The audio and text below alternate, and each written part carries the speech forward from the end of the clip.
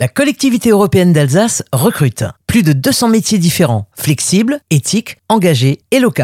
Découvrez les métiers de la solidarité, des métiers passionnants et enrichissants. Valentin Cerdan est conseiller en économie sociale et familiale à la collectivité européenne d'Alsace, la CEA. Le métier de conseiller en économie sociale familiale nous permet d'intervenir sur les thématiques donc de la précarité, de la pauvreté, du logement, de l'hébergement. On peut être très vite dans la vie active puisque vous avez 21 ans et vous travaillez déjà auprès de publics seniors. Comment est-ce que vous faites pour mettre un lien de confiance avec ces personnes dont l'écart d'âge est souvent important? Au départ, quand on entre dans une situation d'intervention sociale, il faut mettre un petit peu en place ce qu'on appelle encore, je dirais aujourd'hui, de l'assistanat. Donc montrer à la personne qu'on est capable de faire avancer, de faire évoluer sa situation pour qu'ensuite elle puisse nous faire confiance et qu'on entre dans une relation de travail. Et c'est à partir de là que va commencer le travail à 50-50. Et à ce moment-là, on va pouvoir mettre en place des objectifs opérationnels à la personne et répartir les tâches. Et ça va être d'autant plus valorisant pour la personne car c'est elle-même qui va pouvoir se rendre compte qu'elle va pouvoir faire évoluer sa situation. Vous êtes confronté à